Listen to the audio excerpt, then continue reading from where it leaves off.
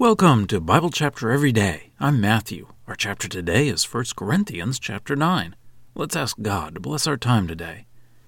Heavenly Father, as we read this chapter, we pray that we would think about how we want to spread your gospel, your good news about Jesus, that we would desire to do that in our lives. We pray this through Jesus. Amen. 1 Corinthians chapter 9. Am I not free? Am I not an apostle? Have I not seen Jesus our Lord? Are you not my work in the Lord? If to others I am not an apostle, yet indeed I am to you, for you are my seal of apostleship in the Lord. My defense to those who examine me is this: do we not have a right to eat and drink? Do we not have a right to take along a sister as wife, like the rest of the apostles and brothers of the Lord and Cephas? Or do only I and Barnabas not have the right to refrain from working? Whoever serves as a soldier at his own expense? Who plants a vineyard and does not eat the fruit of it? Who shepherds a flock and does not drink from the milk of the flock? I am not saying these things according to a human perspective, or does the law not also say these things? For in the law of Moses it is written, "You must not muzzle an ox while it is threshing." It is not about oxen God is concerned, is it? Or doubtless does he speak for our sake? For it is written for our sake, because the one who plows ought to plow in hope, and the one who threshes ought to do so in hope of a share. If we have sown spiritual things among you, is it too great a thing if we reap material things from you? If others share this right over you, do we not do so even more? Yet we have not made use of this right, but we endure all things in order that we may not cause any hindrance to the gospel of Christ. Do you not know that those who perform the holy services eat the things from the temple, and those attending to the altar have a share with the altar? In the same way also the Lord ordered those who proclaim the gospel to live from the gospel. But I have not made use of any of these rights. And I am not writing these things in order that it may be thus with me. For it would be better to me rather to die than for anyone to deprive me of my reason for boasting. For if I proclaim the gospel, it is not to me a reason for boasting, for necessity is imposed on me. For woe is me if I do not proclaim the gospel. For if I do this voluntarily, I have a reward. But if I do so unwillingly, I have been entrusted with a stewardship. What then is my reward? That when I proclaim the gospel, I may offer the gospel free of charge, in order not to make full use of my right in the gospel. For although I am free from all people, I have enslaved myself to all, in order that I may gain more. I have become like a Jew to the Jews, in order that I may gain the Jews. To those under the law I became as under the law, although I myself am not under the law, in order that I may gain those under the law. To those outside the law I became as outside the law, although I am not outside the law of God, but subject to the law of Christ, in order that I may gain those outside the law. To the weak I became weak, in order that I may gain the weak. I have become all things to all people, in order that by all means I may save some. I do all this for the sake of the gospel, in order that I may become a participant with it. Do you not know that those who run in the stadium all run, but one receives the prize? Run in such a way that you may win. And everyone who competes exercises self-control in all things. Thus those do so in order that they may receive a perishable crown, but we an imperishable one. Therefore I am running in this way, not as running aimlessly.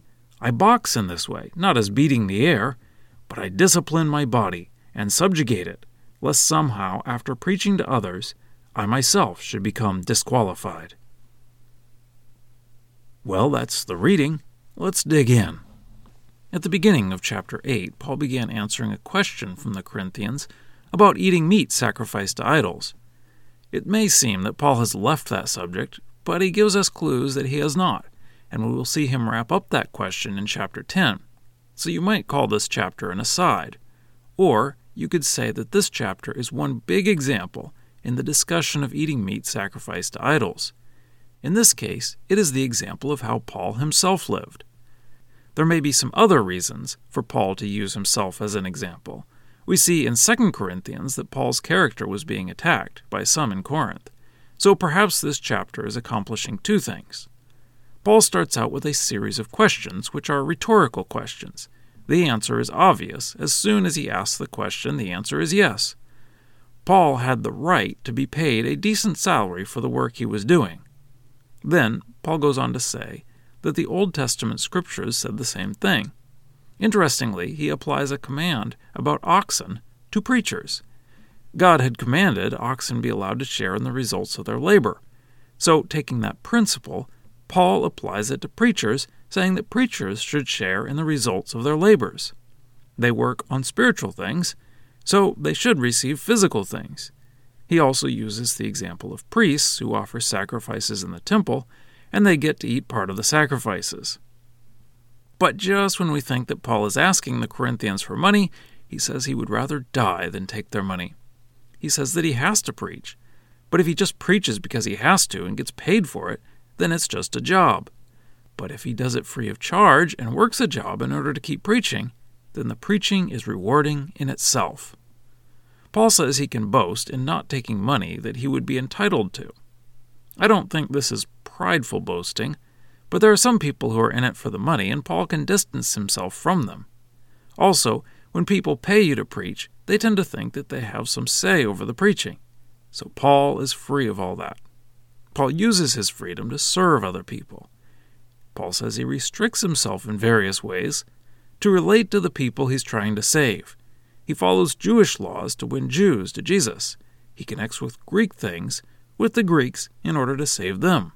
We saw that in his sermon in Athens, how he quoted from Greek poets. Instead of using his rights for himself, he did whatever he could within the bounds of the law of Christ to bring others to Christ. He gave up his rights to serve others. Paul uses some sports metaphors about training for sports events like running events and boxing to talk about how he trains himself. Paul was training spiritually, not physically, but we see how people training physically do not do things the easy way. So, with Paul, training spiritually is not doing things the easy way. And now for a deeper dive. Paul clearly states in this chapter the right of those preaching the gospel, the right to be paid for their preaching. But he also states why he didn't take that money. Just about as soon as there are people who are preaching, there are people who are preaching for the money. Have you considered preaching full-time? Money is, unfortunately, a major issue. Paul's example of not taking money is worth considering, but Paul was not married, so his expenses were low and he could devote all of his time to the effort. So people like Peter, who was married and brought his wife with him, needed to be paid. I think one key to remember in all of this is that whatever we are doing, we are working for God, and it is God who pays us. If you are receiving your paycheck from a church that you are preaching to, there is a temptation to preach only what the church wants to hear. When you understand that you are working for God and that God is paying you through a church or some other means, then hopefully that will help in preaching what God wants to have preached. Thinking about Paul's running race metaphor, have you ever known someone who would run the race just for the cups of Gatorade along the way? Paul was not looking to get things along the way.